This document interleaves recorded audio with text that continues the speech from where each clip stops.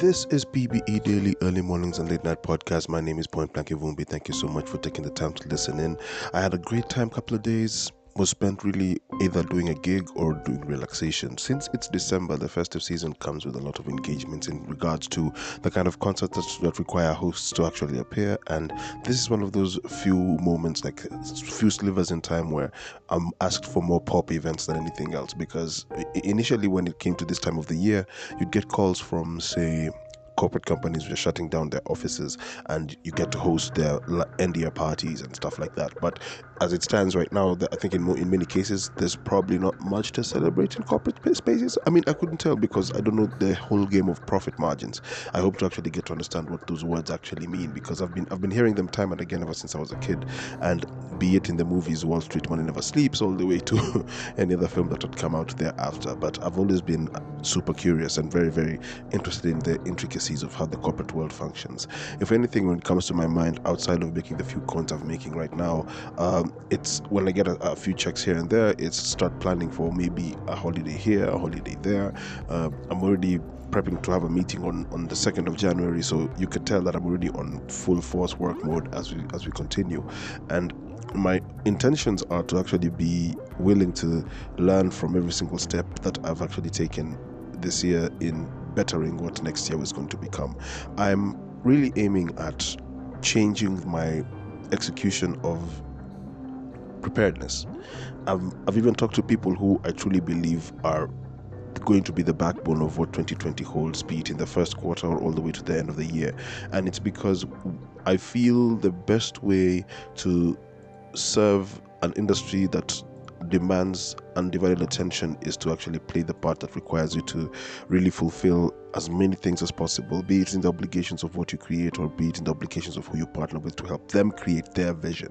I even spent the last night talking to my pop. I mean, the reason for his calling was to let me know that there's stuff I could go pick up from home to help with my place, because I think the thing I love about my parents is they put if they have excesses, they'll hit all of us, me and all my siblings, and just ask us to come pick up some of those excesses to put in our homes to feed ourselves, so that we don't have to live way beyond our means. And I love that about parents, because when they do that kind of thing, it just makes me, it warms my heart. It just makes me very, very happy. And even in that conversation, we started talking about how the kind of things I try to do in my life, the kind of successes I try to create in my life, and how I'd like to better the way I do things in my entire existence. And the beautiful thing about it all is my pop is always the first to tell me when he feels that I may be wronged, and if I explain myself and I make it clear that I know what's happening, he gets comfortable and he actually knows that he raised me right. So it's one of the things I'm glad about when me and him have conversations, and it's all thanks to a piece of work that I did with the company I consult for. And when he saw the work, you could see that which I was telling him years ago that it can come to life, he saw the fulfillment of that idea and fulfillment of that actual perception, because practicality is how the game is played. And because of that practicality is actually one of the reasons why, after the conversation with my pap, having dinner and being chill, because today was relaxation day, thanks to the fact that I rocked a club on Friday night. And when I finished the Friday night gig, here's the weird thing I did. I didn't go straight home. I spent time with a couple of friends, and after spending time with a couple of friends, I was torn between, do I get junk food or do I just find a place that I could actually pick up something to cook? And I went with the latter. Ladies and gentlemen, I did a gig an entire night, finished the gig that night, went into a supermarket, bought 7 pieces of chicken, made all 7 pieces of chicken with some white rice, put that to the side. I ate that, had me some gin and juice, slept. Leftovers from that became what I had for dinner, and the whole day was best served that way. And I sat back on Saturday night and I just looked into my monitor and I watched a movie that literally is the reason why I'm making this episode right now. I watched Dr. Sleep, and that movie was amazing. If I cannot say it enough, let me say it again. That movie is the truth. For those who are not better acquainted with what the idea of this is, the movie The Shining was a movie that was done from a book by Stephen King years ago. It actually came out in 1980, and when the movie was put out, a lot of the readers of the book The Shining did not get to actually say that they enjoyed the movie per se, because as is tradition, you don't get a book directly translated into how it's going to be put out into the market. A lot of stuff gets edited, because to make something happen for a format of 1 hour, 30 minutes, or 2 hours, it really requires that you trim the edges of certain pieces. Because I thereafter, and this is last year, I listened to, actually not last year, this year. We're almost out of the year and I'm already considering it a dead year. I apologize for that. When I was listening to the audiobook of The Shining, there was so much that they cut out, and I know that they made a TV series. I haven't looked for it, I haven't sought it out, but maybe I should. But when they trimmed the edges to make the story that would actually work perfectly, I think they did good. I really enjoyed The Shining. And when I heard about the movie Doctor Sleep, now The Shining, before I move too far, I know I'm getting way ahead of myself. Stanley Kubrick, I think he did a good job on The Shining. The way the story was translated, the way the story was told, it was really clear. And if you go through the book, he literally just picked one snippet of the story and concentrated on that snippet. There are certain parts of the story he didn't really explain, but I think they didn't get really the time to really do it. And in Hollywood in those days, I think there was a big stronghold on how certain stories could be told, right? But then it's why I'm actually happy about the movie Doctor Sleep. Now, Doctor Sleep came out, I believe it's a few months ago, if I'm not mistaken. Probably on the 30th of October, I think. It came out on the 30th of October. And in that period, it's actually made such an impact in the curiosities of the people who love Stephen King's work. Because until I saw certain words in the trailer, I couldn't tell if it was related, because I didn't know there was a follow-up book. But I'll probably need to go into the archives of audiobooks that I'm listening to and find that book, because it really, really, really was a great movie. And I'll say this: Mike Flanagan, you are the truth. Props to what you did. Stephen King, I think firmly it is safe to say, with this movie, you feel redeemed. I think. I haven't watched or read reviews of your take on the new movie, but I love what they did. The callbacks, the few pseudo moments where you think it looks like a recreation of that which existed before. The way the Overlook was recreated in this new movie, and it was humanized, and it was actually given the tie-in to the people themselves. Now, an extension of how this tale comes to me. Sorry about that. I think I just popped the voice really high that time. Now, this is the extension I got as far as this story is concerned. The shine is what they call this ability for you to reach into the minds or project ideas into another person's mind. You just tell them something without having to use your lips. And it's one of those interesting things in myth or in fact. I don't know if it's actually something that's actually true, but the talent of a shine, they call it the shine, when you have that ability to actually project ideas into somebody's head or to walk into somebody's head, stuff like that. And the thing I love about it is I've always been curious to see if it's possible to do that. I used to be that creepy kid who sat in the corner and would look at someone in a certain corner of the room and try say their name without saying it out loud to see if they're going to turn around. Now, it may still remain in my head, but I think once or twice I've done that. And there's another one I try where this is gonna be bad. It's really gonna be bad. I will think in fantasy of somebody I'm attracted to, and as I think it, and this is where it gets creepy, I'll project their name or I'll say their name, hoping for them to think a physical thing, like a fantasy thing, but I want it to be tied to who I am. Now, the thing that makes me think that probably that was something that actually came into fruition is when I did that, 10 minutes after I did that, the last time that happened to me, that person who I was thinking of called me. So either I did that or the stars just aligned and then somebody wanted to talk to me at that specific time. It's either or. But I would love the idea of being able to project my mind into somebody else's mind and project my ideas into somebody else's ideas, because maybe it would cut out the fact that is having a bureaucracy you have to go through to make money, as far as making any production come to life, or it would actually cut the middleman of having somebody not understand what kind of person you want to be to them in a relationship. Because even the sit downs I have trying to explain my understanding of relationships have never really worked to my advantage. So the idea of a Shining has always been super, super cool to me. And when I saw this movie, it really reminded me of another Stephen King book that I think people could actually truly enjoy. It's a book called The Dead Zone. If you get the chance, The Dead Zone is another Stephen King book of a man who he was in an accident and he could actually see his accident coming, but he could actually tell and see into the past and tell you about things where you say where you kept something, or if somebody's about to be sick, or if something's about to burn down, that kind of thing. So The Shining and the Dead Zone, I think that's closely related.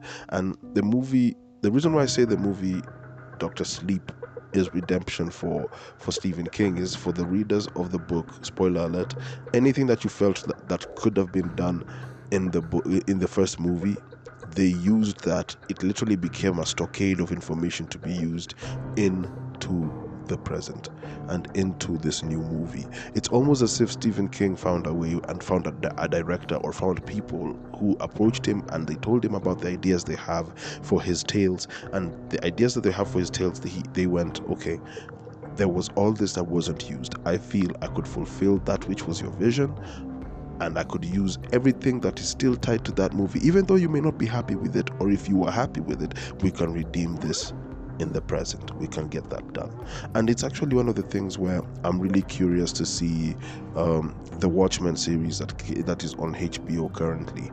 And the reason I haven't started watching it is because I haven't found the time. And maybe the last 2 weeks, once we close shop in the office, maybe those last 2 weeks I will find time to actually be watching something in the evenings, because there's 2 partnership books that I need to finally draw them. One of them it has a lot of it kind of bugs me that I get inquired about too much about it. The other, the author of the book is willing to sit down and better educate me on how to do it. So I'm torn, but in the end, all that is going to get done. I mean, even as I sit here today, there's some things I want to make as far as corrections go, so one book can actually go out. And when I think about how the integrity of a story must be maintained, it takes me back to the conversation I mentioned that I had with my father. And I've always been curious about adventure stories and trying to tell those kinds of stories. And when I think of those things, I'll always come back to why I like certain writers and why I like certain ideas. And I even intend to do an episode of explaining, or even being curious enough to explain and think through as I talk, of why I find it hard to write my stories past a certain point. I mean, it's great when you have those high moments where you see a guy doing this, a guy doing that, but how to move it from that to something else, it's the difficult part. The whole moving past the boring parts. And when I say the boring parts is when things are mellow and things are relaxed. I would like to find a way where a story can stay engaging and still have you on edge, and it still works perfectly. I want to be able to find that balance. If I am able to find it in the next couple of weeks, I'll make a point of actually fulfilling every last step of that. I think I'm in a better position of thinking as far as that. Even the planning I'm trying to do for the future has been better served because of these new curiosities. And to watch certain movies come out and to see them actually do such a great job of fulfilling that which was the vision inside, I am very, very happy about that. And here's another thing I'd like to put out there. Stephen King's books, I think, are thrillers. They're not horrors, they're thrillers. Horror type directors touch them and they have that horrific element. I mean, granted, the only way I can counter my fear of horrors is sometimes watching them in the light, guilty as charged, or being able to watch and listen to what they're going to do audibly, because there's moments where you can tell a jump scare is coming simply by how the volume keeps on disappearing and how it keeps on coming back. I mean, I watched The Conjuring and I watched all the movies that came from that, and I like how there's genuine horrific moments I had in that when I was watching that movie, and I reacted accordingly, and it was really cool for me to actually experience that. In another situation, when I think about now how I write the stories that I write, and I'm also curious to write horrific stories. That's why I made a couple of episodes back. It's a 2-parter I did called The Tale.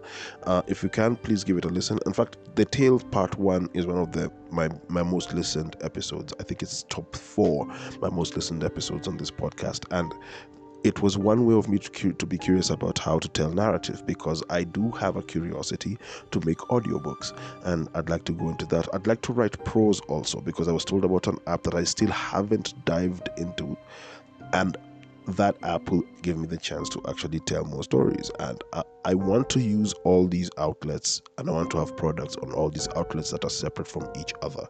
And I think to a great extent it would better serve the world if I actually do that, because my curiosities continue to grow and they continue to be excessive. But I'm not afraid of the opportunity to actually make great things come to life and to make great things continue to be in the fore. And even in my take of how the world has presented itself to me in entertainment, and me wanting to be a part of that particular entertainment, this is it's truly the time to be alive and be able to make these creations come to life. So I'll say this: Doctor Sleep, it gave me the same feeling that I got from the movie It and its sequel, but Doctor Sleep won a little bit more.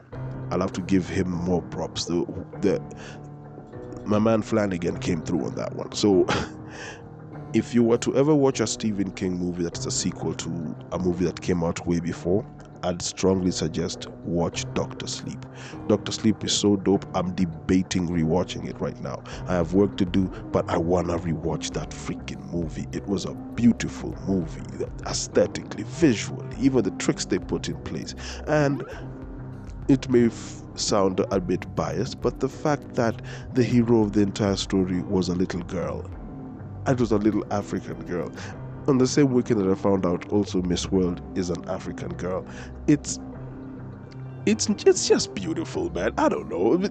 I'm trying to find a way to actually sound politically correct, or to sound like I'm not excited about, or I'm not ecstatic about these things, but I am. I truly am. I'm seeing movies finally come and make stories that actually fit a great format of actually executing things perfectly, because with so many outlets to actually release movies, now a director cannot just decide to go haywire, a production company cannot just decide to go haywire, because they have no choice but to deal with the present, which is, I could go anywhere and make my story come to life. It's not even a math issue, it's a platform issue. Where am I going to get the most response? It's beautiful to see. I'm one of those failed guys who I don't really get the time to go to the box office and watch certain movies, and because I haven't watched some of these movies in the box office, it probably means that I've either been bogging myself down for too long, or you just haven't given me the inflection to want to go into the cinema and watch a movie. And I'm certain that will return to how it's supposed to be, because I've always loved watching a film in the theater, and it has to be a film that actually requires me to really take myself out and actually get to enjoy that movie as best as I can. But the small premises that exist in the Stephen King stories and how he finds his stories, and I think I've been talking about Stephen King a lot. Now, in one of these podcasts, I'm going to talk about the influence that I now have thanks to John Grisham. Now, both characters, as far as these authors are concerned, they have ways of writing that actually still engage me, because to me Stephen King is like watching a TV show or a thrilling show or a horrific film. John Grisham, to me, it reminds me of the days I used to enjoy watching shows like LA Law, Law and Order, The Practice, Shark, the Shark, and all these things. Like those type of shows are given the space that they require when it comes to John Grisham. So my audiobook listenership has become the caveat, or should I say the cop-out I have for the kind of things I'd like to enjoy that I would have watched when it was televised. I've literally taken myself back to the 1940s and 1950s, where I'm listening to War of the Worlds and I'm panicking about what the world looks like, and it kind of feels wrong, but I'm quite okay with that, because I feel the only way I could better make stories is if I find out a way where I could tell stories in the 21st century that better serve the 21st century by being fresh and even more impactful in the present, because there's so much to be diagnosed and so much to be enjoyed in the current market as it is.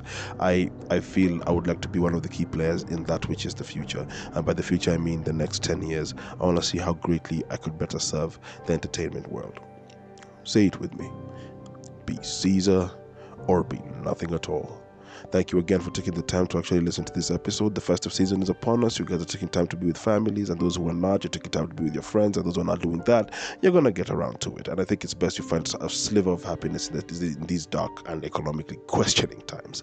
But until the next time we get to kick it, peace, adios, take care of yourselves, and as always, uno.